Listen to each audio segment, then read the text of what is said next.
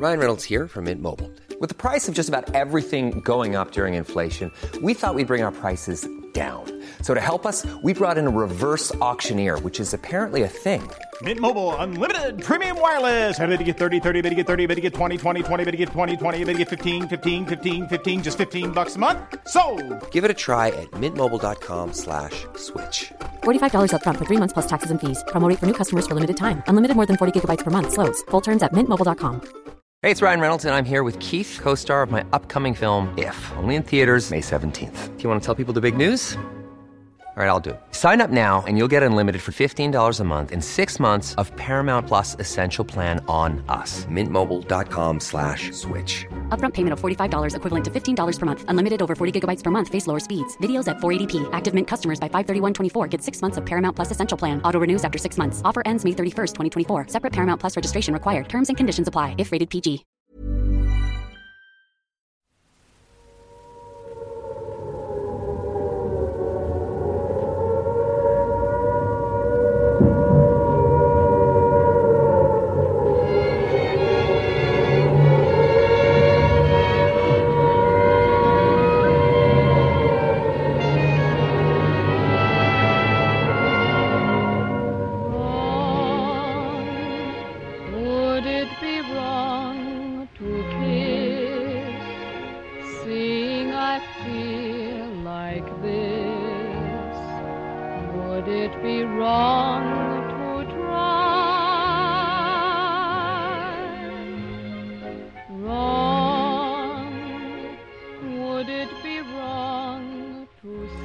The dust was still swirling, making everyone cough.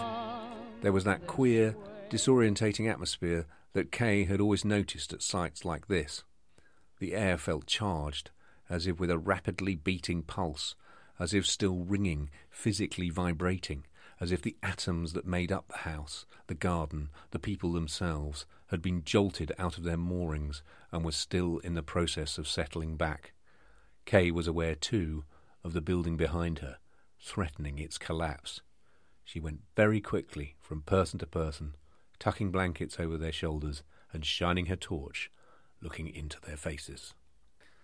You're listening to the Curiously Specific Book Club, the podcast that's curiously specific about dates and locations in well-known books, presented by me, Lloyd Shepherd, and you, Tim Wright. I'm Tim Wright. Hello. Nice reading. Thank you very much. That was the reading from The Night Watch. I feel I was slightly choked by the dust in my basement. The Night Watch by Sarah Waters.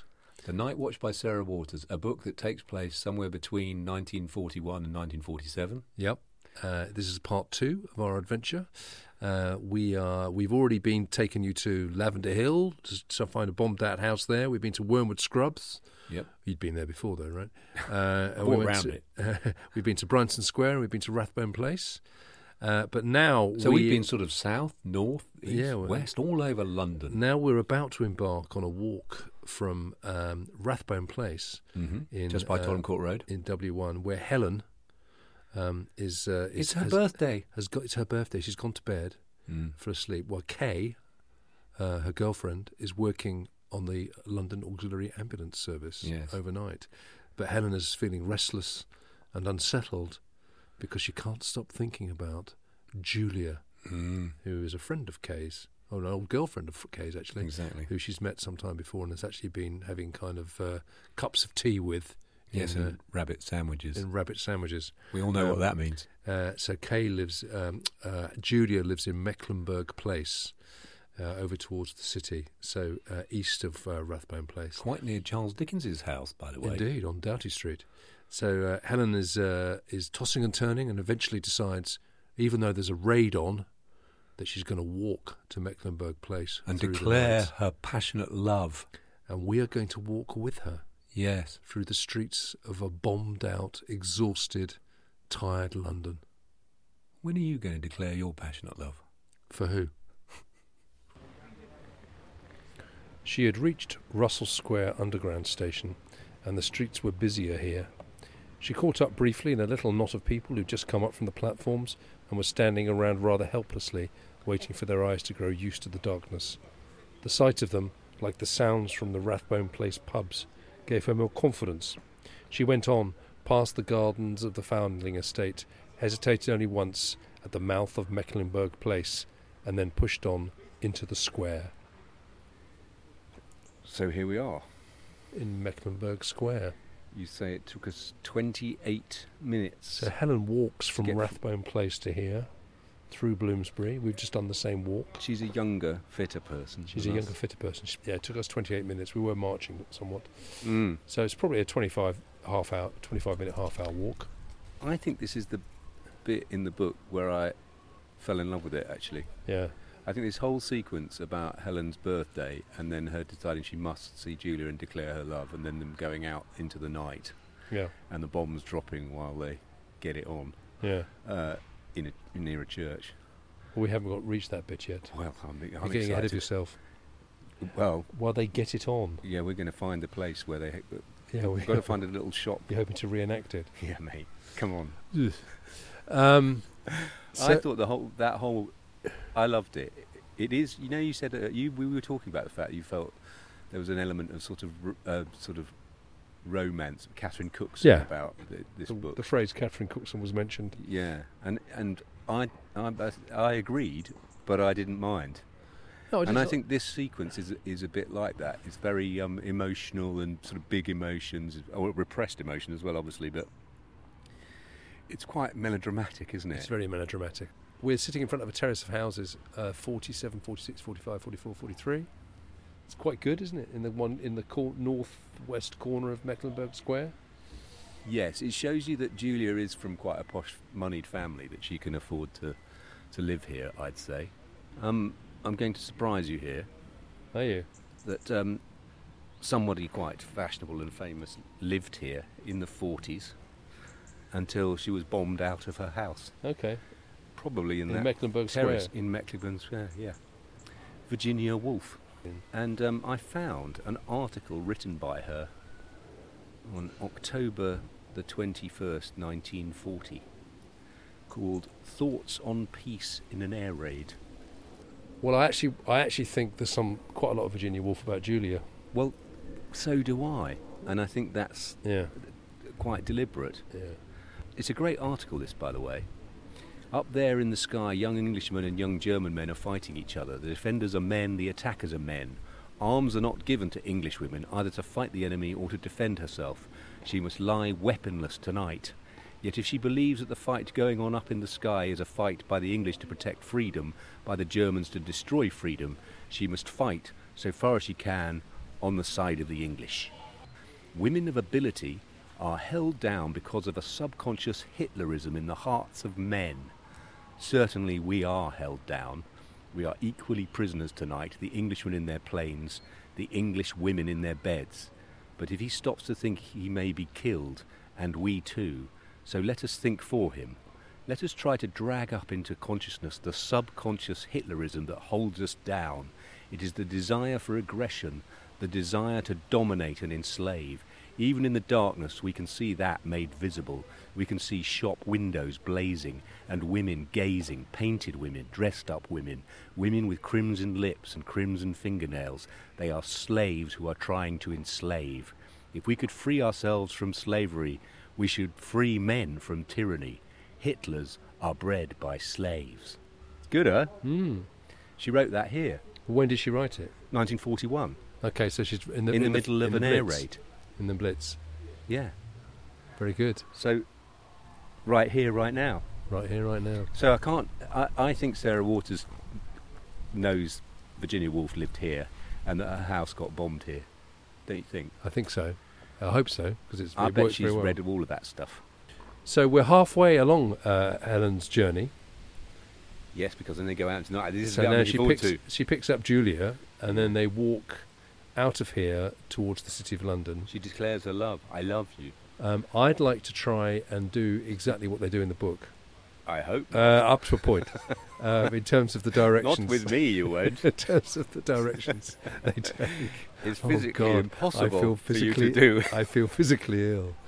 Words, English words, are full of echoes, memories, associations. They've been out and about on people's lips, in their houses, in the streets, in the fields, for so many centuries. And that is one of the chief difficulties in writing them today.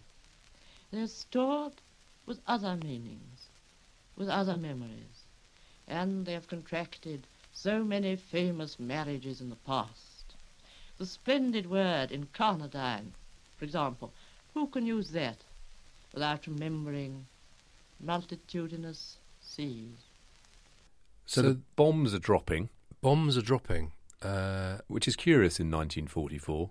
Well, the Blitz itself had taken place in 1940 and 1941. Yes. And by 1944, pretty much everyone had thought it was all over. There That's wasn't going right. to be any more bombing. They actually referred to it as the Great Lull.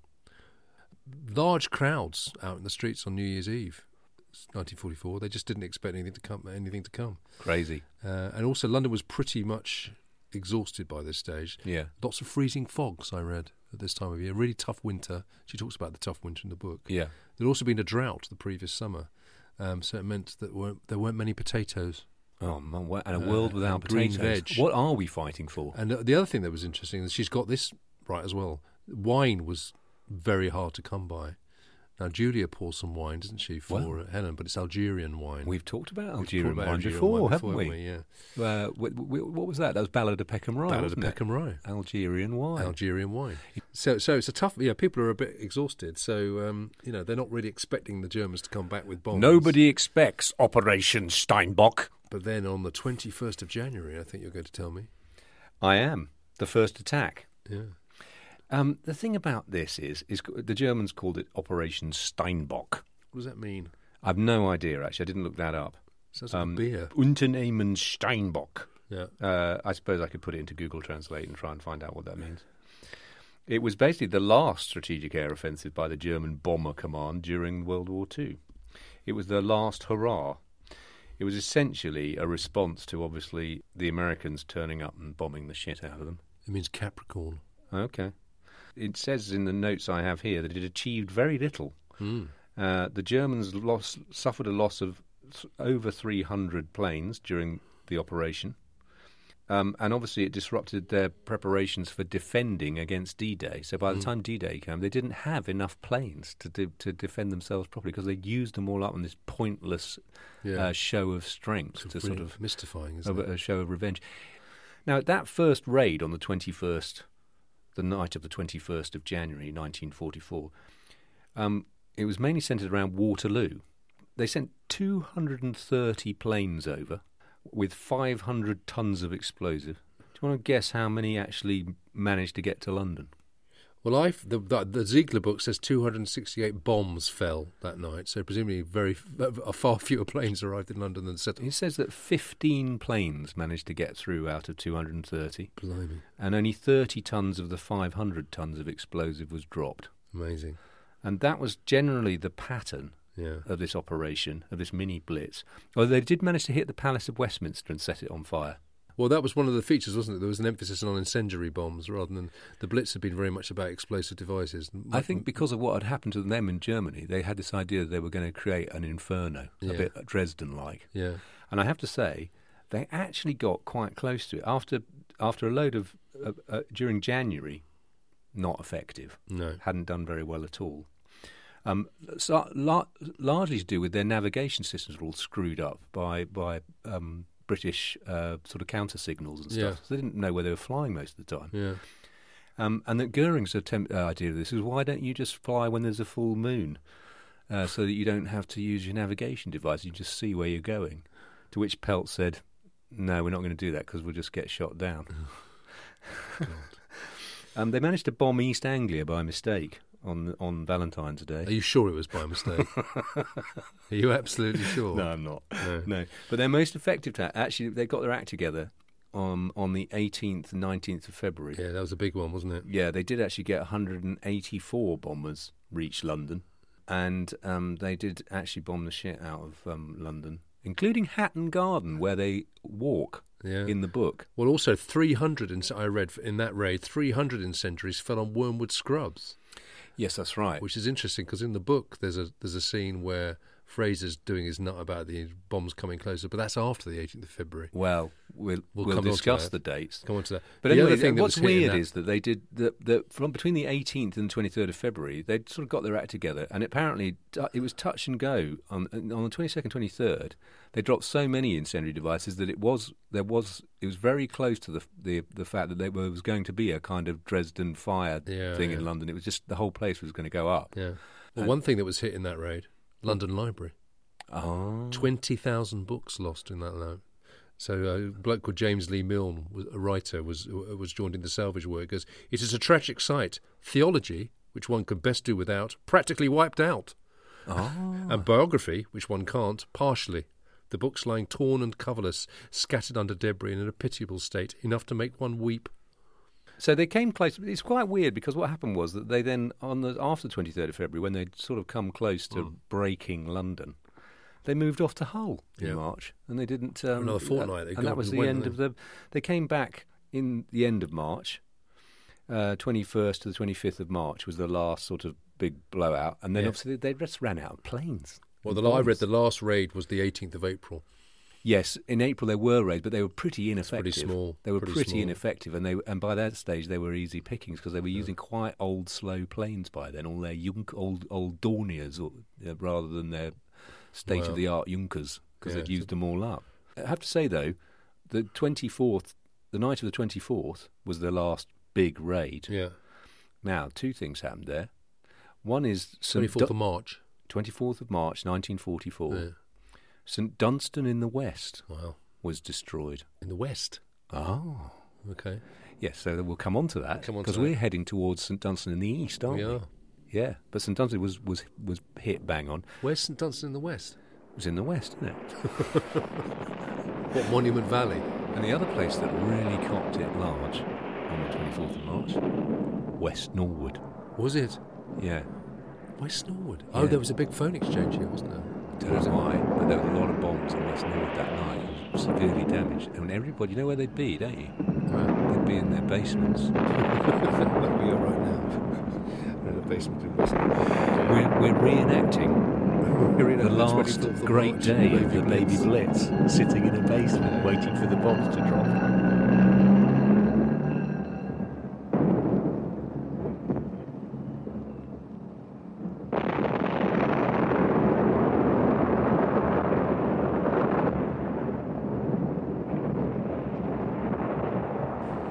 I'm never very sure I like it here. Everyone says how grateful they are that St. Paul's hasn't been touched. But I don't know.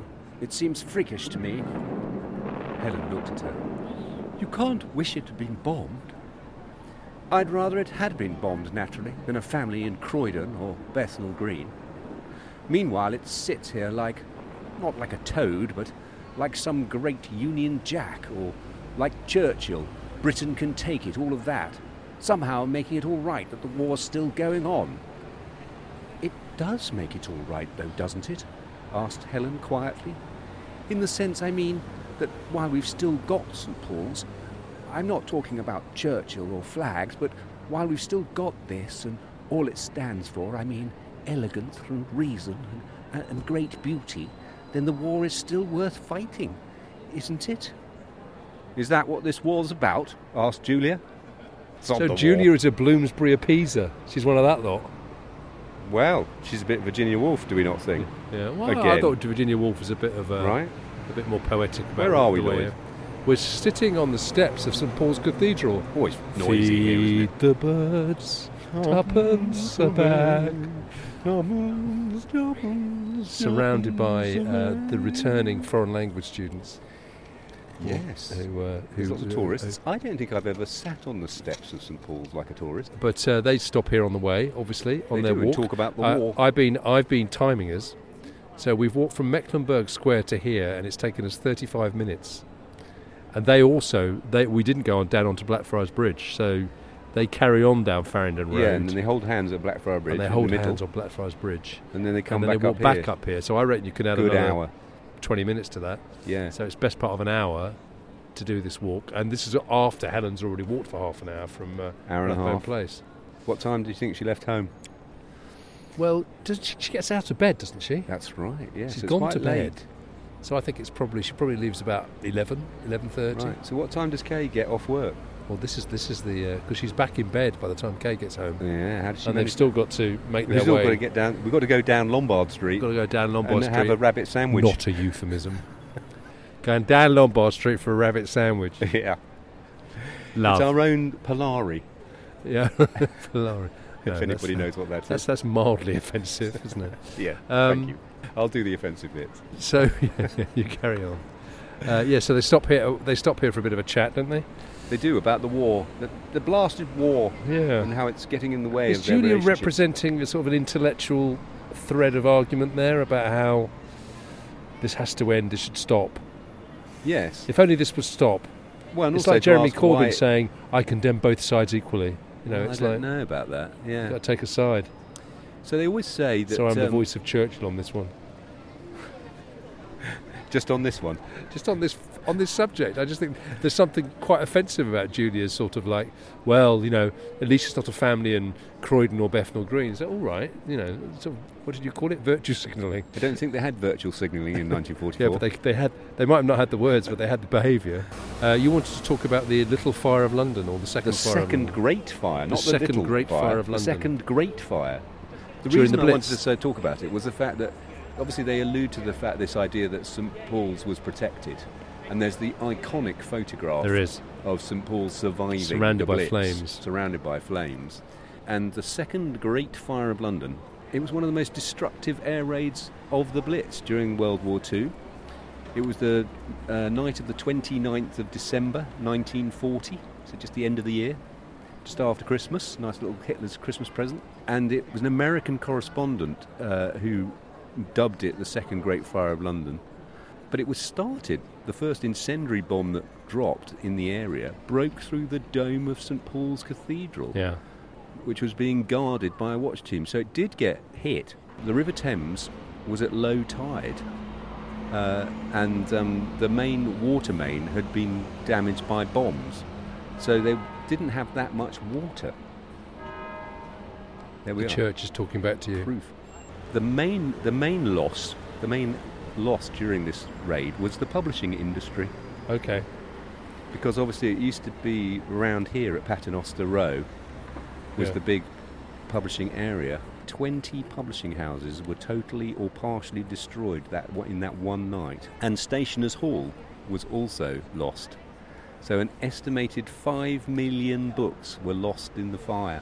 I think we're going to get onto this when we get to our next destination and finish the walk. Yeah. That all this bombing around these areas is really in 1940, isn't it? 1940, 41, yeah. 41. Yeah. And that when they're walking but I think here, they're walking here in... I think this section speaks to that because she talks about the churches being bombed. But we can talk about all the churches and when we get to... But in terms of the bombing raid that's taking place while they're out and about on that night in 44, this is the one point I might take Sarah Waters up on and say, I don't think... I don't know. I thought I had her at Mecklenburg. I thought I had her at Mecklenburg Square, but one comma. It turned out I was wrong. A comma made all the difference. I genuinely thought I was going to say she's got her left and right wrong, and no, she hasn't. She got her left. So I'm sorry. Comma and right. I fear you may be up against a superior mind here. That's what you said, wasn't it? Yeah. Cool fact, a crocodile can't stick out its tongue. Also, you can get health insurance for a month or just under a year in some states. United Healthcare short-term insurance plans, underwritten by Golden Rule Insurance Company, offer flexible, budget-friendly coverage for you. Learn more at UH1.com. Hiring for your small business? If you're not looking for professionals on LinkedIn, you're looking in the wrong place. That's like looking for your car keys in a fish tank. LinkedIn helps you hire professionals you can't find anywhere else, even those who aren't actively searching for a new job but might be open to the perfect role. In a given month, over 70% of LinkedIn users don't even visit other leading job sites. So start looking in the right place. With LinkedIn, you can hire professionals like a professional. Post your free job on linkedin.com/people today. Many of us have those stubborn pounds that seem impossible to lose, no matter how good we eat or how hard we work out. My solution is PlushCare. PlushCare is a leading telehealth provider with doctors who are there for you day and night to partner with you in your weight loss journey. They can prescribe FDA-approved weight loss medications like Wegovy and Zepbound for those who qualify. Plus, they accept most insurance plans. To get started, visit plushcare.com/weightloss. That's plushcare.com/weightloss. Hey there, it's Michelle Norris. I'm host of a podcast called Your Mama's Kitchen. When I travel, I'm usually looking for a way to find a taste of home when I'm not at home. And one of the things I love to do when I am at home is entertain. And Airbnb allows me to do that. When I was in California recently, I rented a house that had a great kitchen. And when we were sitting around the table, we were all thinking, we're in someone else's house. Someone could be in all of our homes as well. If you have a home, but you're not always at home, you have an Airbnb. Your home might be worth more than you think. Find out how much at airbnb.com/host.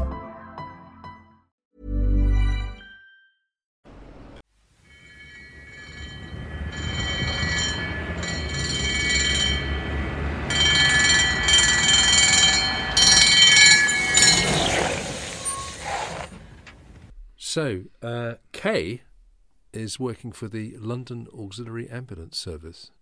Yes. Although it's never called that in the book, actually. But that is what she's working for. Okay. It was set up by the London County Council. Now, one of the interesting things, it was mainly women who volunteered for it.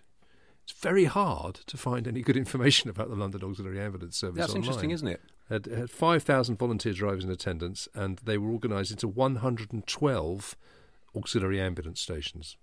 Each station had 80 people working for it and was run 24 hours a day. So the best thing I could find on it was a thing about Station 39. Now, she mentions Station 39 in the book, and I think that's deliberate because in the notes she talks about a memoir of working in Station 39, which is about the only book I can find that's been published about the London Auxiliary Okay, she's very thorough, isn't she?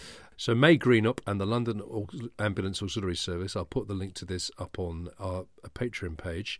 In March 1939, the government appealed to all women to volunteer for full or part-time ambulance service. Volunteers who can drive a car are urgently required, and one of the finest contributions a woman driver can make to national service is to enrol for the work. Free training is given. So May Greenup enrolled in 1940. She was too old at 38 to join the women's services. Father was a retired police officer. And there's a really nice description of Station 39, which was at Lawn Road, in Weymouth Mews, near Harley Street. It consisted of 4 large garages, each of which could hold 4 ambulances. One garage was converted into an office area where the telephone was manned, and there was a recreational room with ping-pong table.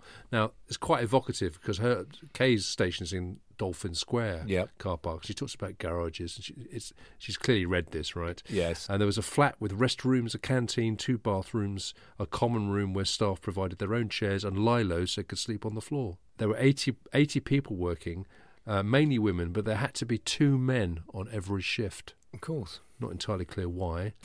Self-evident. Each stretcher carried 2 blankets plus a hot water bottle as there was no heating. That's all mentioned in the book. Dirty dressings were removed in the hospital and placed in a bag to take home for washing and re-rolling. So they washed the bandages. Yeah. The basic task was to collect the injured or dismembered bodies. Oh, they do that in the book There's as a well. very powerful scene where Kay has to That's horrible. pick up a dismembered body. They take them from to a site that had Smithfield. been bombed, and they take them to a first aid post hospital or morgue. Now, the hospital they take them to is described as being on Horseferry Road. Yeah. So that's the old Westminster Hospital. Okay. Which closed. But at some point they take body parts to the Smithfield where they're going to Yeah. take them to the cold store. Yeah. There seemed no provision made to protect workers against trauma of delivering separate limbs to refrigerators in Billingsgate Fish Market. Oh, in Billingsgate. Where they were stored for identification. I think she says Smithfield. I'm sure It's she just says amazing, Smithfield. isn't it? It's just Anyway. amazing. So yeah, that was going on all the way through the war. What else did I say about that? She talks about the uniform, doesn't she, that Kay's wearing? Well, the clothing's important, isn't it? Well, originally they were issued with the Lancer-fronted blue coat, but then from 1941 it was just serge uniforms. Yeah, but basic they were allowed to wear uniforms. trousers. Yeah. So yeah, worth checking out the Station 39 stuff. Because when Kay and Mackie turn up at various places to look Mickey. after Mickey, sorry. Yep.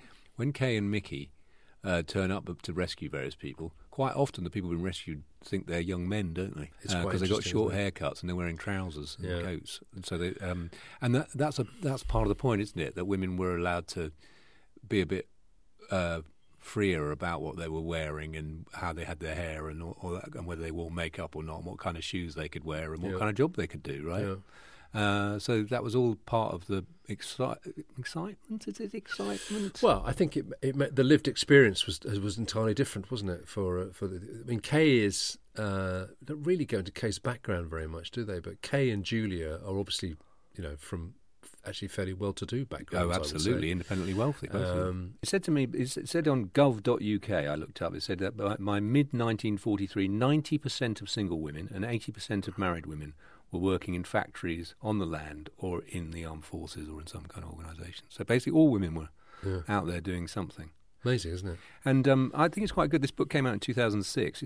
The monument to women of World War II that's on the Mall, that was opened by unveiled by Betty Boothroyd in 2005.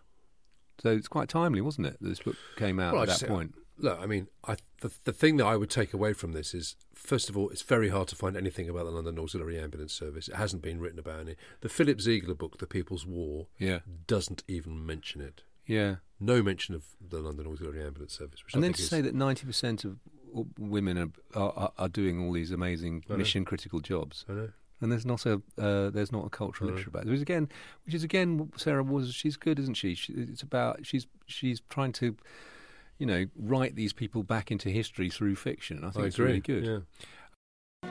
Here's a job for women motorists. The London Auxiliary Ambulance Service. Drivers are urgently wanted, either voluntary or paid, part-time or full-time, but full-time if possible. If you are not already doing useful war work, apply at London's County Hall or your local town hall. Go to it. This is Idle Lane, she murmured. Or she might, Helen suppose, have said Idle Lane. It's just along here. Helen hung back. It's too dark. But it's just down here, said Julia. Her grip slid from Helen's elbow to her hand. She squeezed her fingers and led her down a sloping path, and then, a little way along it, made her stop. She swung up the beam of her torch, and Helen could just make out in the sweep of it the shape of a tower, a high and elegant tower, with a sharp, slender spire supported by arches or buttresses, or simply blown through, perhaps by bomb blast, for the body of the church from which it rose seemed to be roofless, gutted, quite wrecked. St Dunstan in the east, said Julia quietly, looking up. It was rebuilt by Wren, like most of these churches, after the Great Fire of 1666, but they say that his daughter Jane helped him to design it. She's supposed to have gone to the top to lay the last stones when the mason lost his nerve, and when they drew away the scaffolding she lay down here to show her faith that the tower wouldn't fall. I like to come here. I like to think of her making her way up the tower steps with bricks and a trowel. Ah, well, there we are. A female architect written out of history by the patriarchy. Yeah. I think that's the lesson we learn from that, isn't it? I think that's why we're here, isn't it? If only she'd got her history right. Is it wrong? Well, here we are at St Dunstan's in the east. It's a lovely spot we've got here. Yeah. We look up and the planes are going out overhead. Teenagers taking pictures of us. I really recommend coming here. It's a beautiful garden. It's been designed as a sort of wonderful garden. Yeah, in the ruins of the church. In the ruins of the bombed-out church. The key thing here is that if Christopher Wren's daughter did design this church, she wasn't very good at it. Oh dear. Because in 1817, it was found that the weight of the nave roof had thrust the walls 7 inches out of the perpendicular. It was decided to rebuild the church from the level of the arches, but the state of the structure proved so bad that the whole building was taken down, and it was rebuilt to a design in the perpendicular style by David Lang. So it was so badly put together by Christopher Wren's daughter that they had to take it down and rebuild it. Oh dear. That's not good, right? Oh God. So she's made these two women walk all the way across London so she can come here and make a point about Jane Wren. Good job I wasn't there, right? That would be a bit of a downer. So we've done the whole walk. So we've done, we walked Helen's section from Rathbone Place to Mecklenburgh Square, which we thought was about half an hour. And then we've walked from Mecklenburgh Square to here. Yes. We did it in an hour. We stopped at St Paul's. But they went down to... They walked all the way down to Blackfriars Bridge and back up, which we didn't do. Yeah. And they were doing it at night in the blackout. So we reckon at least an hour and a half. So that's 4 hours. 4 hours she's out, we reckon. Well, and that's without each way. Without the snog in Lombard Street, Without, which we haven't done yet. Depending on how... You're putting that off, aren't you? Well, it depends how long it is. Well, as I said to you, I said it usually takes me about 3 minutes. That's a lot. I didn't realise I had to bring you to fruition in this reenactment. Oh, well, then it's just a minute and a half. But it's an amazing walk. If you want to do is. it, we'll put the maps up for our Patreon subscribers. And but she's having to get a shift on it. The book is very accurate. It is very accurate about the churches they pass on the way. You're going to have a little. I'm going to list all the churches. I won't do them now, but there's about 8 or 9 churches that she lists. Some of which are no longer there. Some of which have been restored. Fascinating. There's lots of young people climbing up into the windows and having pictures taken. Yes, I blame Instagram for this. It's a vanity centre, isn't it? No, it's great. It's Instagram. It's perfect, isn't it? It's all sort of perfect. Gothic-y, sort of neo-Gothic, Dante Gabriele Rossetti aesthetic. Kind of, oh, look at me in the Gothic arches of the church and the garden and the green.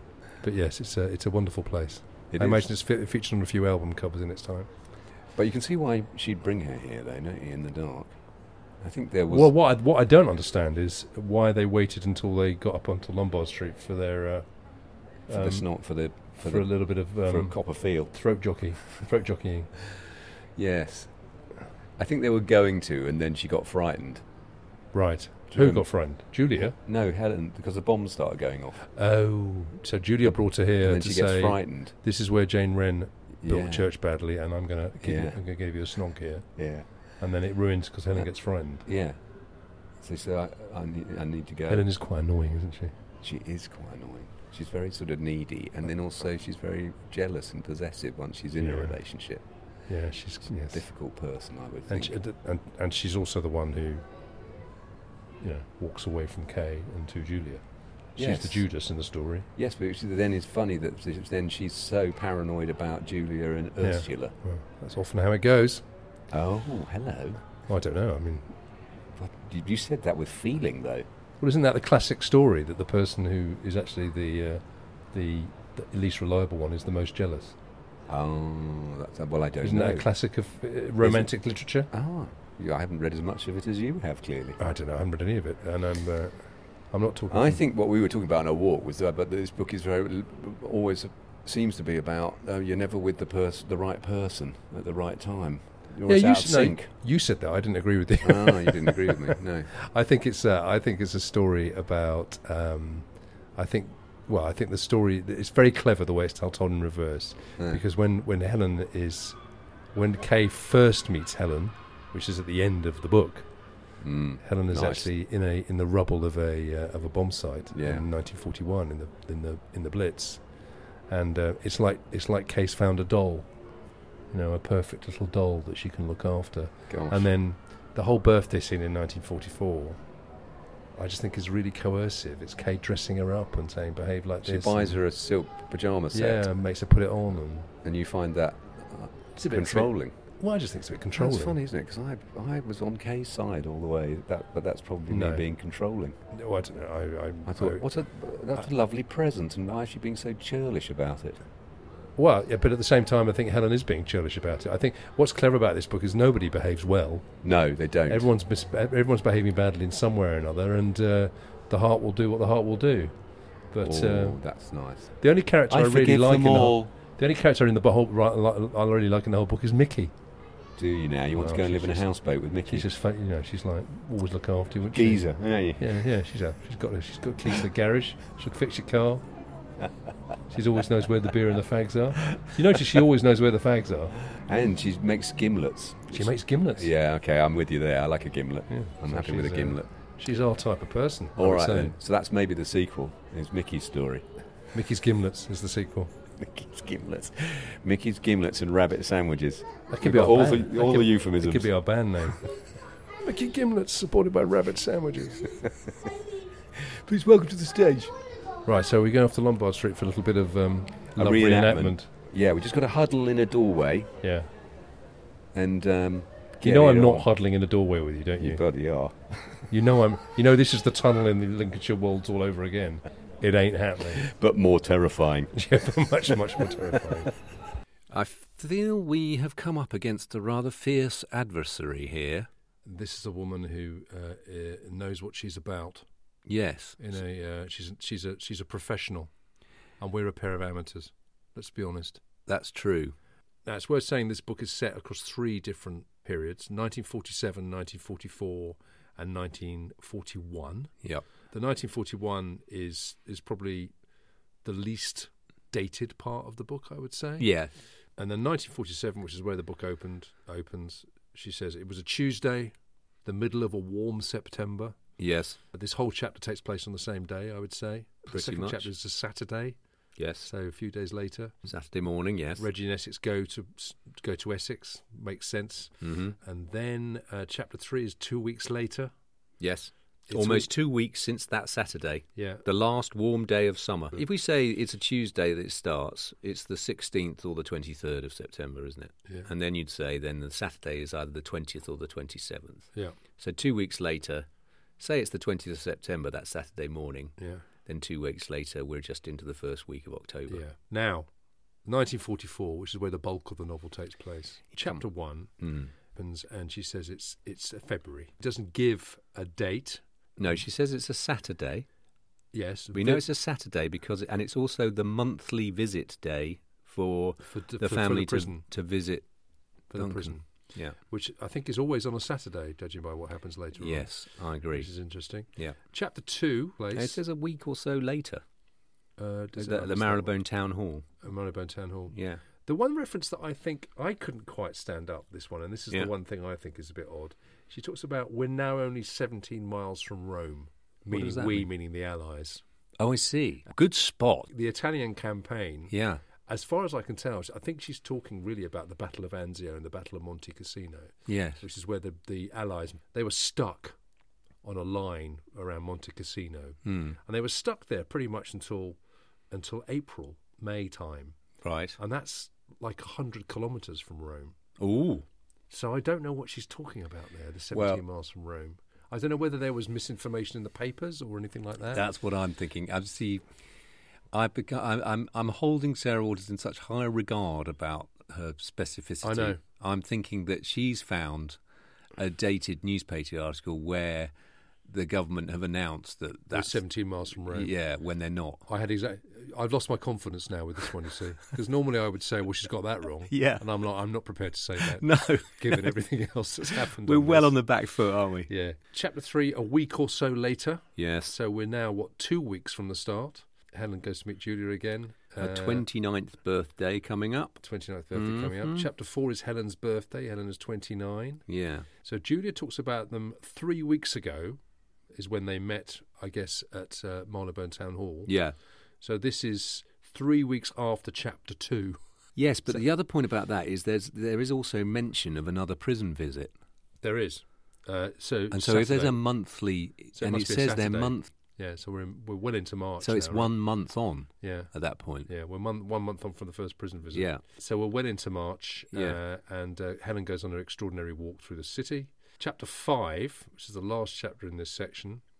There's a Moongolfer full moon. Oh, yes. Do you want to know when it was? I had 3 full moons. Hello. So you've been nicking my moon charts. I had February the 9th, March the 10th, or April the 8th. It's 6 weeks till they met, and they'd been meeting for 3 weeks, right? So it's 6 weeks since Chapter 1. Yeah. Right? Yeah. So it can't be March, I don't think. It can't be the 10th of March, because at the earliest it has to be the end of March. Yeah. So it has to be April. It has to be April the 8th. Do you know what? I thought I'd caught her out on this as well. Is that all you've got? Well, the only other thing I was going to say was we've already talked about the little blitz being over by the 18th of April. Yes, so that's the point, isn't it? So April the 8th would work. Well, it's feasible. Well, let's try my theory. So let's say it's April the 8th, Chapter 5. Yeah. So 3 weeks before April the 8th would be March the 15th. So you're saying April the 8th is March the 17th. So then you're back to Monday, 1 week to it's the 17th of April. 17th of March. 17th of March, sorry, yes. Yeah. So do we know what was happening on the 17th of March in the little blitz?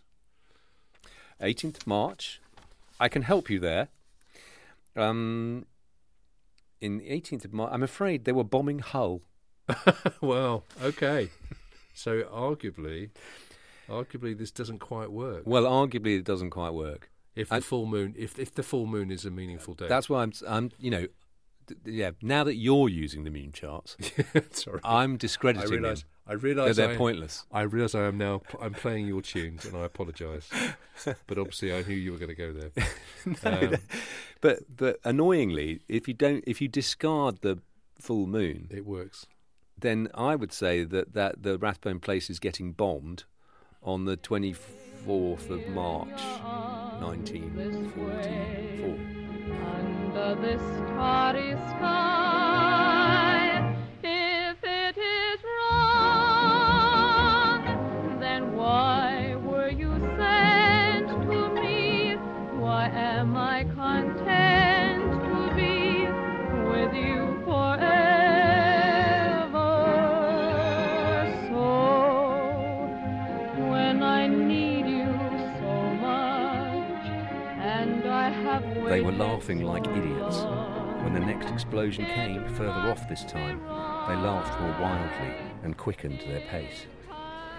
Then, in here, said Julia, tugging Helen's hand. She had seen, lit up by the second flash, a sort of baffle wall that had been built across the entrance to an office or a bank. The space it made was deep, jute-scented, impossibly dark. She moved into it, as if passing through a curtain of ink, and drew Helen in after her. Ding dong. So we were saying, this is the scene. This is can only be described as a love-making scene. Yeah, sex scene. It's a really sexy scene. Yeah. Sexy scene. Sexy time. We were saying we've never actually we haven't done a sex gone scene to the before, location of a sex scene before. It's your first time? It's my first time, and it's your first time too. And we're opposite 67 Lombard Street. We think that's a good shout. We think that's a pretty that good if you're shout. running 50 yards, you're 50 yards from Bank Station, and then you run away from it, and then a bomb goes off. But you're also just up from St Edmund the Martyr. Yeah, you don't go back as far as the church. Yeah. Which is St Edmund's or something. St Edmund the Martyr is only about 150 yards from Bank Station. Yeah. So we're on the corner, and we think that's somewhere in the interior of 67. Well, I think you could be pulled in there. You also pointed out that we're filming this. We're opposite Nicholas Lane. Sorry, we've turned into euphemistic school children. It turned into a carry-on movie. But this isn't the worst thing that we've seen on the street. You've had me down Nicholas Lane. This isn't the worst thing about this street. The worst thing about this street was we're walking up the street and you saw a grasshopper hanging at the front of the building. Yeah. And I said, this is a perfect spot to make out. Because it's the symbol of the Gresham family, who founded the school Gresham's. I don't know if you've heard of it. Somehow... It's a boarding school. Somehow we managed to get your boarding school into every single edition Part of this of podcast. my challenge to wind you up. It's it's working. Succeeding. And you said, I'm not doing a sex scene under the symbol of Gresham's. I said, well, I've done it loads of times. Okay, it's been that kind of conversation. So, we're at the end of our walk. Which is quite near the end of the book, isn't it? Quite near the end of the book. Well, it's quite near the end of the 1941 section of the book, right? Yeah. No. And then 44 section of the book. 44 section. And the last section is 1941. And it's quite short, actually. It's just short. 3 scenes, isn't it? Of really, I like this about this book. It's sort of like where it all starts for each of them, as it were. And this idea that there's a half hour in your life everything that changes. Defines what's going to happen to you. So Duncan's encounter with Alec, Kay's encounter with Helen, Viv's encounter with Reggie. Exactly. Yeah. And I think it's clever. Yeah. And it's quite moving, that idea that I was trying to think, when's the half hour happening for me? She's been quite even-handed as well, hasn't she? She's got 2 same-sex relationships and 1 mixed-sex relationship. She's got all the combinations. A bit like Julia. Yeah. No, well, that's what's great about the book. Is it normalises everybody's behaviour, or inclination. Everybody's a human being under the sun. She wears all that stuff with a very light touch. It's very clever. All very good. So So we've reached the end of our walk. Highly recommended. We're in the City of London. It's really excellent. We're going to get the tube from Bank back down. No, we're going into 67 for We're going to Copperfield. 67 for a quick Copperfield. No, we're not doing that. We're not. All right. I'm staying firmly in Nicholas Lane. Have you seen the reading list at the back of this book? It runs to 4 pages or something, doesn't it? It's extraordinary. It is extraordinary. It's sort of like, well, if you're interested, it's out show noting our show notes, isn't it? It is.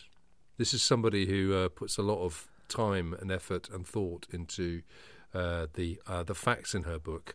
And given that we call ourselves a Curiously Specific Book Club, we have to doff our caps. I think we may have found to that level. I think we both feel we found somebody who takes the remit of this podcast and runs with it with quite spectacular results. Yeah, good. My realisation for that was when I thought I had her coming out of Mecklenburg Place, and I realised that there was an artfully placed comma that changed the whole meaning of the word. I was the same about the Baby Blitz, saying there weren't any bombs dropping then, and then I realised, oh no, actually there's a week there that it would kind of work. Okay. Yeah, so I was getting very excited with Kev that we'd caught her out, and then we hadn't. So we reached the point of the podcast where we like to give our scores. We have an artistic merit score, and we have a curiously specific rating. Yeah. Well, I'm. It's a 10 for QSpec rating. A 10. It's a 10. It's a 10. Yeah, I'm not going. Everywhere we walked, it was pretty. It was solid. Everything was there that you needed. I'm slightly worried about the dates of the incendiary devices on Wormwood Scrubs. So I'm removing That's a phrase you never thought you'd live to say. I'm removing half a mark. I'm going for 9.5. Your 16-year-old self is looking at you like, what did you just say? Yeah, I know. But I give it 9.5. Do you not? No halves. No halves. All right, well, a 9 then. 9. 9 and a 10. Those are stonking. Have we ever given a 9 to anyone before? Not on QSpec. No. I mean, we're obviously on artistic. So you've given her a perfect rating. Well, I don't think it gets any better. I've known you for a than long this. time, and I can't tell you how.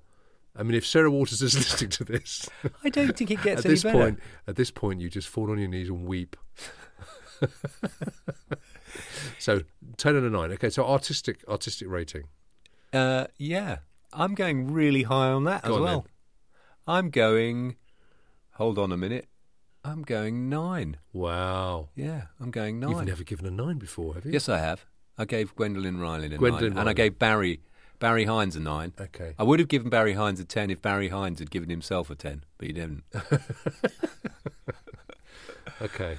I think I found this book more challenging than you did, and I've been thinking a lot about that, actually, because I thought I found the writing to be a bit, I guess, pedestrian at times, but I think that's because of that. I think it's a deliberate artistic. I think she was deliberately trying to write a romance book, and I've read Fingersmith and Tipping the Velvet, and I loved them. Yeah. And actually, you're not one of those haters, are you? Who said that, if you're not going to write about lesbians, I'm not interested. I like big, heavy, gothic style. As anyone who's read one of my books, had a big, heavy, kind of slightly sort of over the top, descriptive prose. Yeah, that gothic side. I really love that, and she was obviously trying to not do that for this book. She was trying to change her register and trying to change her mode.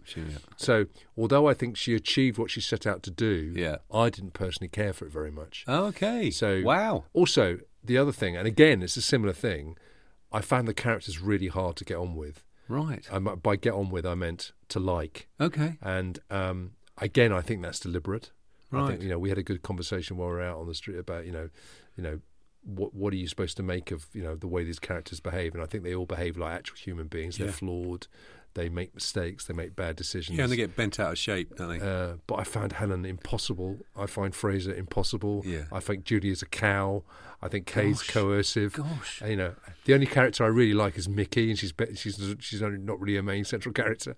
So I just and Duncan's insipid. It's just. Do you know what I mean? No, I don't know what you mean. I didn't find that about any of them. All right, so I'm giving her a 7 for artistic merit. Gosh, it's such a technical feat, though, to put together a book like that. It is.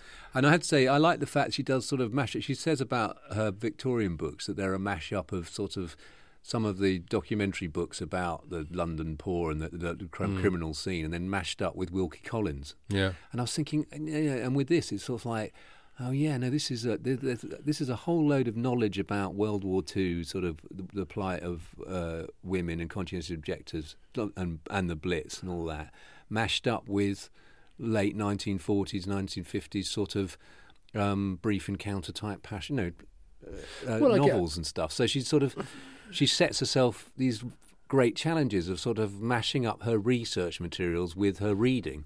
I think pulls it off. I think it's interesting. I think it's to what extent when you respond to a book, it's obviously possible to dislike a book while admiring it. Yes, and that's I've kind true. of got a bit of that going on. I think. Yeah. I dislike the characters, but it's obviously an incredible achievement. But I think it was. But hard. it's only a 7. I think it was hard won on her part. Okay. And I think that at times that comes through.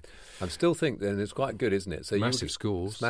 So you've got 16, and I've got 19. So that's 35. Is that our biggest school yet? Absolutely, it is. Yeah.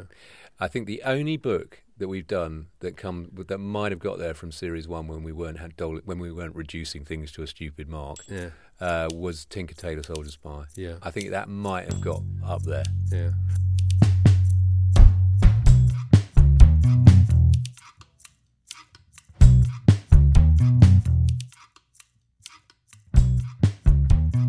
So that was The Night Watch by Sarah Waters. Yes, you wouldn't kiss me up the Lombard Street, would you? I wouldn't kiss you up in anywhere. Or Nicholas Lane, was it? Certainly not in Nicholas Lane. We've got some thanks to do, as we do at the end of every podcast. Yes. I'd like to thank Vera Lynn. Really? I mean, we should all be thanking Vera Lynn. We're recording this in the midst of the funeral of Queen Elizabeth II. And Vera Lynn's memory is seriously entangled with that whole thing. But anyway, we had 2 songs from Vera Lynn. On the first episode, we had When the Lights Go On Again. Yes, very classic. And on the second one, we had a song that I discovered. I was telling you this earlier. I discovered watching an old episode of Star Trek Voyager. How unusual for you to be doing that. Where the crew were in a holodeck reenacting things from the Second World War. And 7 of 9 was a nightclub singer in France, and she was singing this song called It Cannot Be Wrong, which I thought had a lot of echoes with the story of the Night Watch. Would it be wrong to kiss you? So I thought that was good. I'd also like to thank, or at least acknowledge, Donald Saunders, who was the conscientious objector that you heard in episode 2, talking about his reasons for objecting. He was a Quaker. His father was imprisoned as a conscientious objector in the First World War. Okay. If you can watch the whole of his interview on YouTube, it is actually very moving and makes you realise quite how brave, actually, conscientious objectors were in the Second World War. And the last thank you is to the BBC Sound Effects Archive.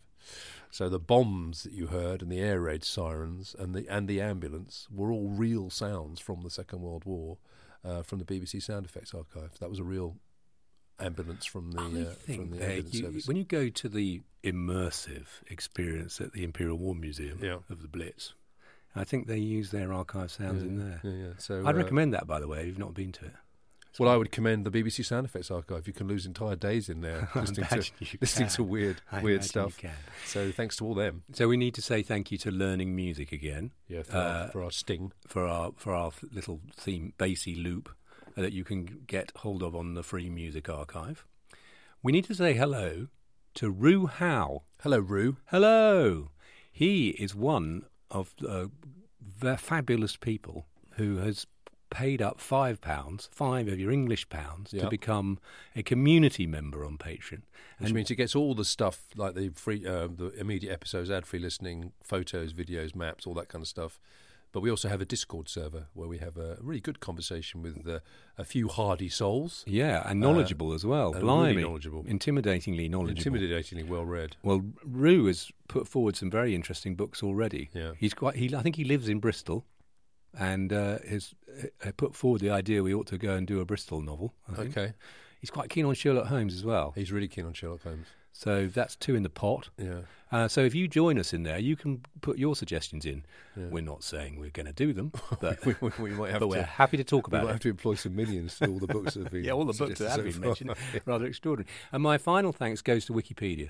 Okay. Well, thing is, you will have noticed, listener, that I use, and we both use Wikipedia quite a lot. I think we're both a bit sceptical about some of the information that's there. Yeah, you have to be slightly careful.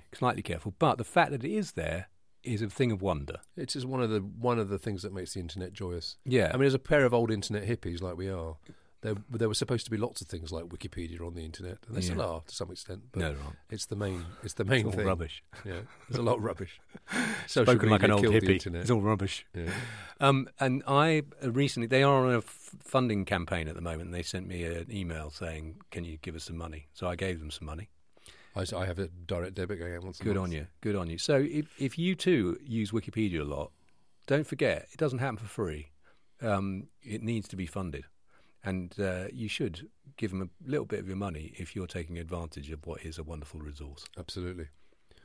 Couldn't agree more. Thank you. And on that note, we should see you next week. Oh yeah, where another bloody Blitz novel. Well, it's a bit wider than the Blitz novel. The next one we're doing, it starts off in Buckinghamshire, takes us to Kensington, and we end up again in a pub on Glasshouse Street. Well, extraordinarily, yes. We started a golf course and end in a pub. Yeah. 'Twas ever thus. Yeah. When you make decisions for your company, you look for the no-brainers. If you have a lot of mailing to do, Stamps.com is the ultimate no-brainer. Use the Stamps.com mobile app to mail everything you need to keep your business running with up to 89% off USPS and UPS. Make the same no-brainer decision as over 1 million other businesses with Stamps.com. Use code PROGRAM for a special offer. That's Stamps.com, code PROGRAM.